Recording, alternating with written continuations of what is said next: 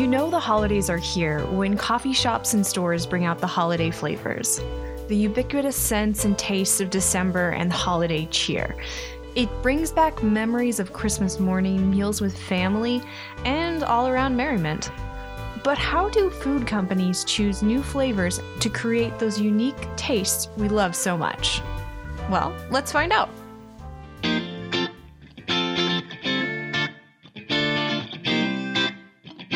You're listening to the TN Magic Moments podcast, where we highlight agriculture's influence in everyday moments.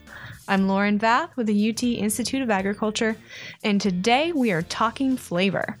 Flavor is tied to so many of the senses and impacts how we experience food, and thus agriculture. To understand the science behind flavor, I headed to UT's Center for Sensory Science, where Curtis Luckett showed me how we study flavor and some of the work they're doing to impact today's tastes. But first, I wanted to know how people experience the holidays through flavor. Yes, thank you. So we're nearing Christmas, and when you think about Christmas or you thought about Thanksgiving, what is that flavor that you just need to get into holiday spirit? Probably peppermint mocha. Peppermint, pumpkin spice, cranberry, that sort of stuff. Like, I think of apple pies. I don't know why, but that's kind of the first thing that comes to my mind. Cinnamon, gingerbread, and eggnog. So what happens when you smell peppermint? What is the first thing you think of? I had this scratch and sniff Christmas book, and my parents said that I would scratch it and sniff it and said I would smell it even though it was completely gone. Yeah, when I was little, I was going to Missouri, and my grandma would have cinnamon baking, and I'd walk in and it'd smell it'd smell holiday-ish.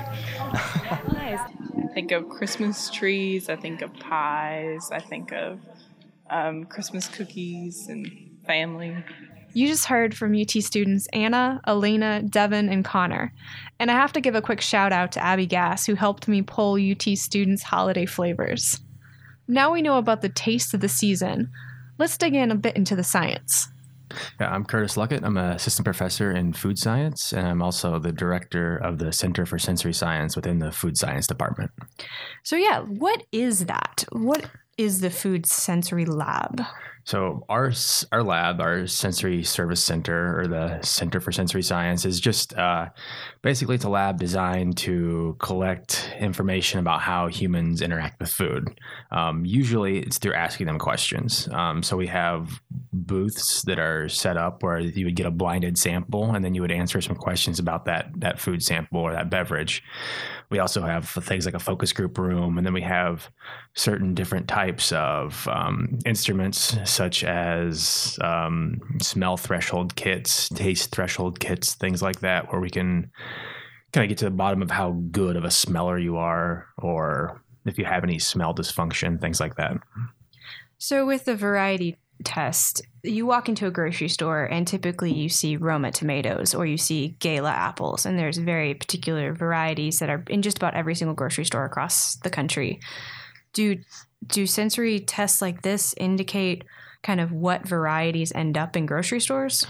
It can. A lot of times it's more with a prepared food. So a company will have 3 or 4 different prototypes of a new, flavor they want to launch, and they want to know which one's going to be the most well-liked. And sometimes they do it in different regions of the country with different demographics, things like that. They also want to know sometimes about willingness to purchase. So somebody who wants to buy that product after eating it. And it can be, the information can be used for a lot of different along a lot of different avenues. So you can, among fruit and vegetable breeding, kind of develop more liked apples, more liked blackberries is something we've worked with, where you can start to kind of understand what part of the consumer need is not being met. So if you give somebody enough different types of apples, you'll understand that there's a certain group of people that have a type of apple that's not on the market right now. And with some, kind of high level statistics, you can kind of understand what that apple would be like, almost like an ideal apple for that group of people. And you can start to try to design that through conventional ways or otherwise. So what are some of the, I guess, the things that you test for? I guess flavor profiles, feel, mouthfeel. Yeah. So we do a lot of just the basic things you would talk about with a friend after you eat a meal. So it can be everything from the appearance, the aroma, to the texture, the flavor, the taste, how much you liked it, why didn't you like it, why did you like it, was the sweetness level just about right, or was it too strong or too weak? And then we can also ask questions kind of afterwards, such as like satisfaction or how full you feel, things like that, if that's an important part of that product. And it's becoming more, I guess, becoming less sterile lately. So I'm relatively new to the field, but historically Sensory has been all about eliminating bias. So taking a product into a white booth, it's unlabeled, the wrapper's been removed, and you consume it in this very quiet, very isolated environment. And it's not a bad method. It's some people have started to think that there's a better way to understand if a product's going to be successful or not, because even what we've noticed is a lot of products that are very successful in the sensory lab maybe aren't successful in the consumer marketplace. And so there's a lot of people trying to think about how the experience in general can be modified by the food, not just the food itself. So just a great example of that's wine. If you drink a glass of wine in a particular setting, it's going to have a different experience than if you drink it, in a plastic cup in a white booth. It's all about the ambiance. Exactly. Yeah. So that's kind of what is the newer trend, is this context is what they came up to call it.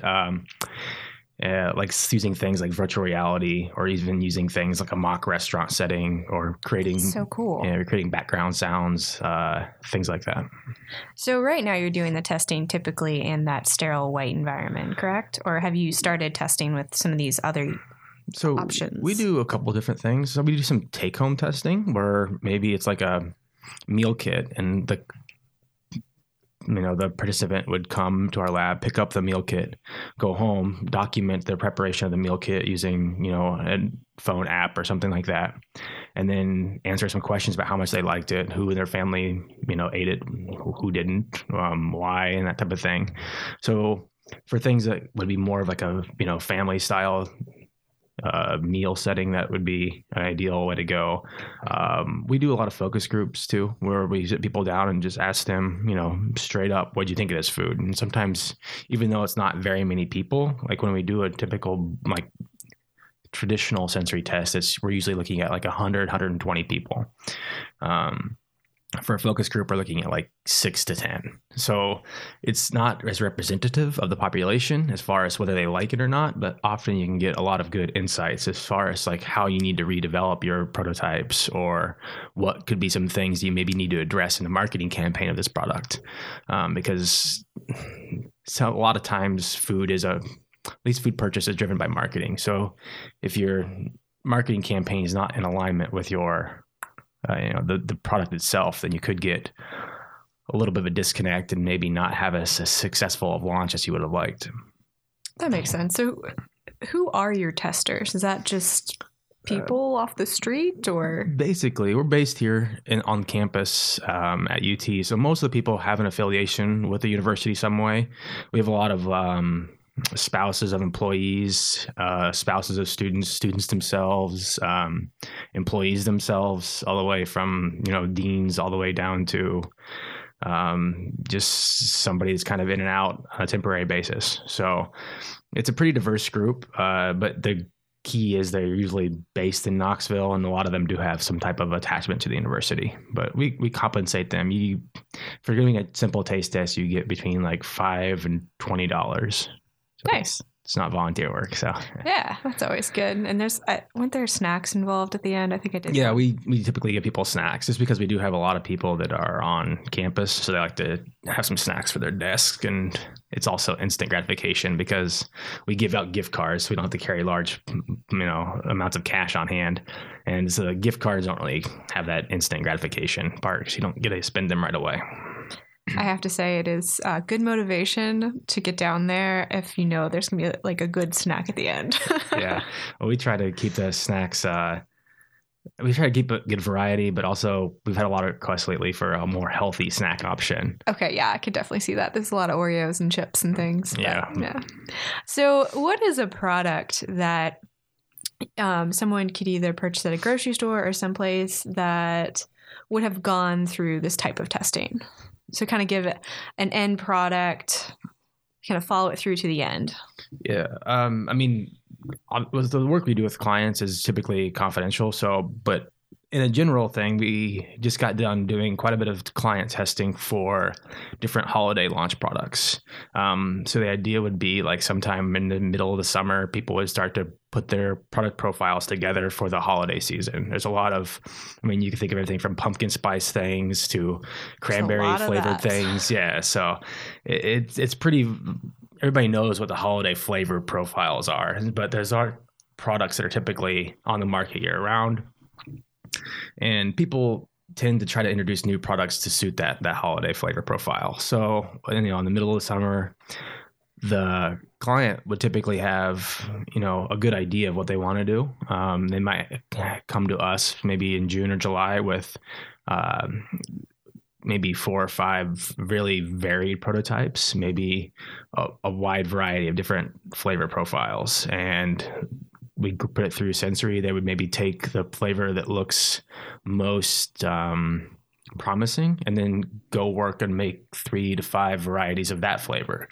So if it was something like a pumpkin Oreo, hypothetically, like they would have maybe a couple different types of pumpkin Oreos, and then the flavor profile that seemed to be the best would go on to the next level. And then they would try to make a couple different formulations of that to try to ensure that they could find the one that have the highest liking. So sometimes they get diagnostic data early, like that a lot of people would think nutmeg's aversive or something. So they would use that in their further R&D. And then in the middle of the summer, late in the summer, they would probably do another sensory test, just a traditional, blinded test to see which prototype was the most liked. Also, which one was going to be more likely to succeed in the marketplace through asking questions like willingness to purchase and that type of thing. And maybe even do some focus groups to understand better, like what type of packaging and what type of marketing material should go along with that product. And then start that process. And by October, probably have it on the market. So obviously not saying that Starbucks is using the sensory lab, but if you're going to go to Starbucks and get a pumpkin spice latte, that particular flavor combination has gone through a similar process to get to there. That's probably safe to say. Yeah, I know that they have a strong sensory program there, and most food companies don't leave things up to chance anymore. Yeah. Historically, there's been a lot of the golden tongue thing where you'd have research chefs or product developers that would sit around and they would kind of try to ascertain which product was superior. However, we've kind of understood and moved on to the idea that that's probably not representative of the population. And it's also within the population, there's going to be subgroups that are going to like different types of pumpkin spice lattes, for instance. So maybe Starbucks has a different pumpkin spice latte for the upper Midwest as they would for the Southwest. Interesting. I didn't realize not likely with Starbucks as a company, but a lot of times people will understand there's demographic factors that are preferred. So flavor is regional?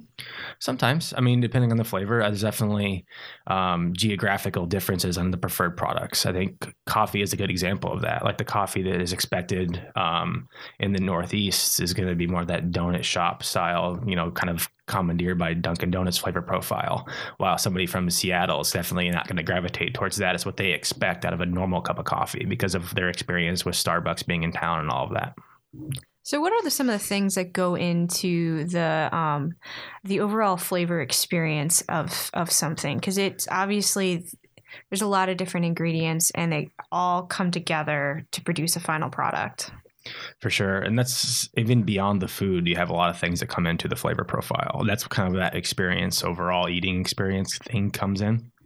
So that's actually some of the research we do in our lab is on we call it the multi-sensory eating experience. So how sound and how vision and how hearing or how sound and vision can influence your smell or taste or something like that. And flavor is unique because flavor is actually not a single sense. Like we have, the senses that we're all familiar with, like hearing, sight. We have touch, we have smell, we have taste. But flavor is actually a combination of smell, taste, and a little bit of touch, which is kind of the term we use in sensory is kinesthesis. So it's there's touch receptors or maybe thermal receptors in your oral cavity that can respond to certain chemicals in the food. The best example of this is like the spiciness of hot peppers. Spiciness isn't a smell. It's not a taste. It's a feeling in your mouth. So all of those three things, smell, taste, and kinesthesis coming together to create flavor. However, your brain processes a lot of information from other sensory modalities, such as, sight and sound. So we do some stuff with that in our lab, just looking at how soundscapes can influence people's perception of wine aroma, for instance, or how the label of a wine can influence their wine aroma profile. So it is a very multi-dimensional concept. So beyond just the three senses that make up basic flavor, it is a kind of a complicated thing that your brain likes to sometimes play tricks on you. Yeah, I have an art and a marketing background, so I understand the concept of kind of eating through your eyes and the marketing that goes into all of that and the plate arrangement and how all that affects the experience of the food. But I had never thought of sound being an influence. Yeah, and there's a really good group at Oxford that's doing a lot of research on a lot of the cross-modal stuff also, and they've found some very interesting things, such as people routinely match certain sounds to a taste. So like sweet tastes typically are matched with a high-pitched sound, things like that. And they've actually companies have even taken this kind of to the next level, especially with wine.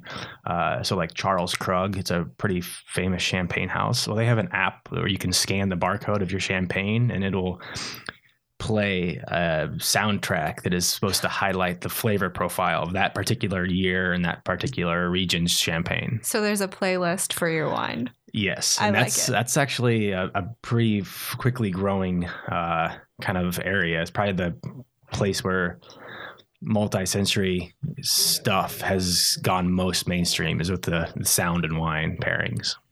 That's so cool. So obviously you guys aren't really doing anything with wine and at that level, but what are some of the cutting edge cool things you're working on? And obviously we can't give specifics. I think for the most part, we're really looking at ways to better understand texture. So texture is really unique because it's dependent on how you treat the food in your mouth as well as the food's properties that it has. So like you don't chew an almond the same way you chew a Starburst, and how you chew a food determines how you're going to perceive its texture. Like if you never bite into a food, you'll never know it's crisp. And so we look into this kind of interplay between oral processing parameters, such as like how fast you're chewing, how much side-to-side movement you have in your jaw, how much saliva you're producing, what's the composition of that saliva, because certain components in saliva can actually start to break down the food in your mouth. And kind of look and see how those types of things influence texture perception. And that can be, we have a wide variety of things we're looking at there. A lot of them are physiological, such as like your dental structure. We're also looking at people without the sense of smell.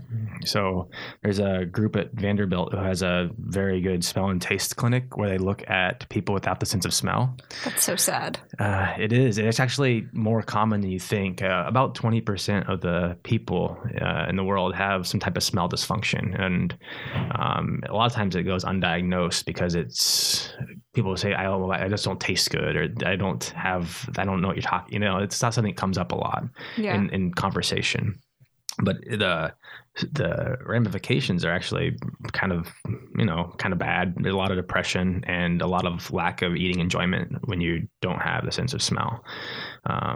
So we're looking with Vanderbilt and a school in Germany, TU Dresden, to kind of understand how texture preferences and food preferences in general are modified when somebody loses their sense of smell, because often it's not a congenital trait. It's more to do with an injury that happened or an infection that knocked out their sense of smell.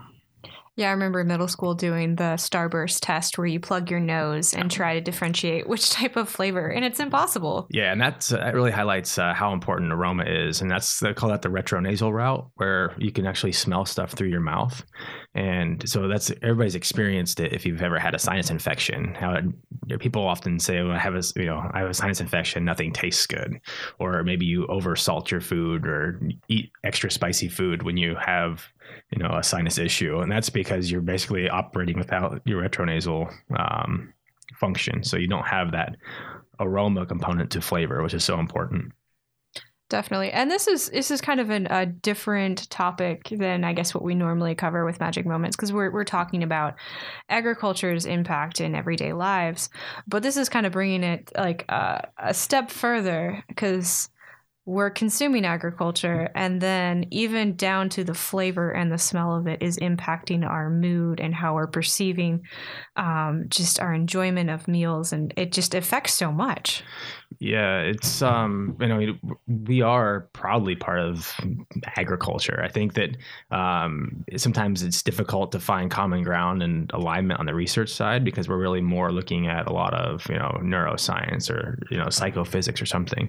But to really to support agriculture, we need to see the food product all the way through the whole system. So all the way that, and that last part is kind of where we pick up, I think, and getting that product into the house, trying to maximize liking. So right now, sensory has really shifted from what it was maybe in the 70s and 80s and 90s, where it was about, optimizing flavor profiles to create the highest sales for this product. A lot of times that's still the goal, but consumers have a want and a need for healthier food products. But if those we've all had a health food product, it's just not up to par as far as taste and flavor goes, and texture too. And so sensory now is a great way to help create a healthier food supply. Like right now, in the food science department, we're working with some compounds we've isolated from mushrooms to try to reduce sodium. So these can artificially, I should say, increase your salty perception of a food. And they're all natural. They're found in white button mushrooms, but just finding them and extracting them, and that could have large ramifications down the line for sodium reduction, creating a healthier prepared food supply. Yeah, so there's this big push now to reduce sodium and reduce sugar in our processed foods, and that is directly affecting the flavor. So, what are some other ways that you're trying to bridge that gap? Well, I think one of the most famous kind of case studies on that is Campbell's soup. Just typically canned and shelf stable stuff tends to have a high amount of sodium for mostly food safety reasons, but also flavor profile is affected. They've basically learned that this is, I don't know if this is public information, but it's definitely been talked about in the sensory field, is that advertising your sodium reduction is a good way to make people not like the new product. So I think perception of less salt. Yeah, just that big label saying like reduce sodium often makes people just kind of come into it with a certain expectation or whatnot. So I think gradually reducing the sodium content of each individual product, and maybe not making it not using it to sell more of it, just doing it to make the world a better place is kind of the way to go. So I think that's one really important part, is that people do kind of create expectations based on packaging or based on label claims. So those can be good. Sometimes, if you're eating something very healthy, you may have an expectation that's more manageable. Mm-hmm. But on the other side of things, I guess, if you have a product that was re-engineered to be healthier, you might not like it as much as the original product. So I'm the consumer that looks for the no salt added or reduced sodium in my canned beans, soups, and everything else like that. And I'm okay with that because I kind of grew up with a lesser salt intake, healthy mom, and all of that.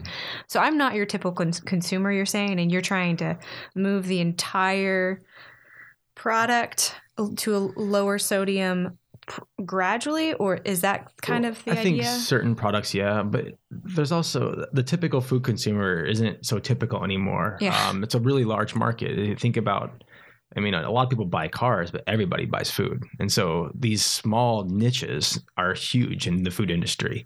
So you can see how companies, even like Whole Foods. Whole Foods is a very big company, but it's still a kind of a niche. And so I think that often if you're into food and you're close to the food industry, you sometimes forget how large the silent majority is of food consumers. Where there's a lot of people who are looking for convenience and flavor, and they don't have a strong preference on the GMO issue or organic or things like that. These are the fun things to talk about. But I think if you wanted to look at like this largest chunk of the general food consumer, profile, it's going to be people that are not really interested in any of that, or maybe they are, but it's not what's driving their decisions. Mm-hmm. Yeah. So what prompted you to go into this field of work?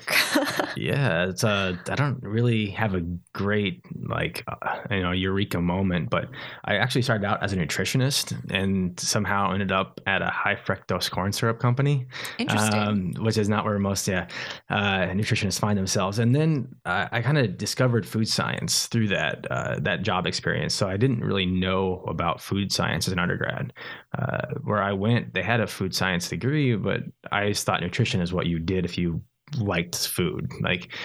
So anyways, kind of learned about food science, and I was working with sweeteners and different things of that nature at this job, and went to get my master's degree. And I kind of actually was looking into carbohydrate chemistry. So really looking at more how starches do things. I remember actually like chemistry things on starches. Yeah.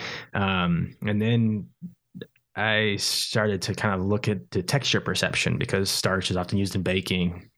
And we did some cereal coating things during my master's degree, and just texture really fascinated me. And so I started looking into this, and I realized that very few people were researching this and looking at physiological parameters and things like that.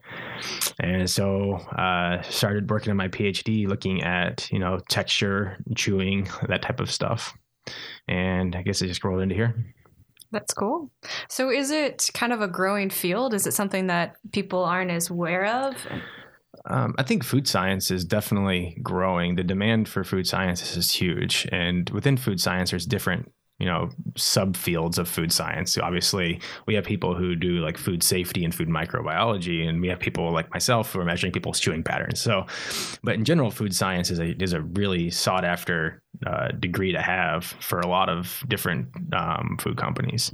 Sensory is growing. I think sensory is growing quickly. I think how the training for sensory scientists, that I should say, the training for sensory scientists is kind of morphing. I think people in my field come from different backgrounds. We have people who have degrees in experimental psychology, who have degrees in statistics, who have medical degrees.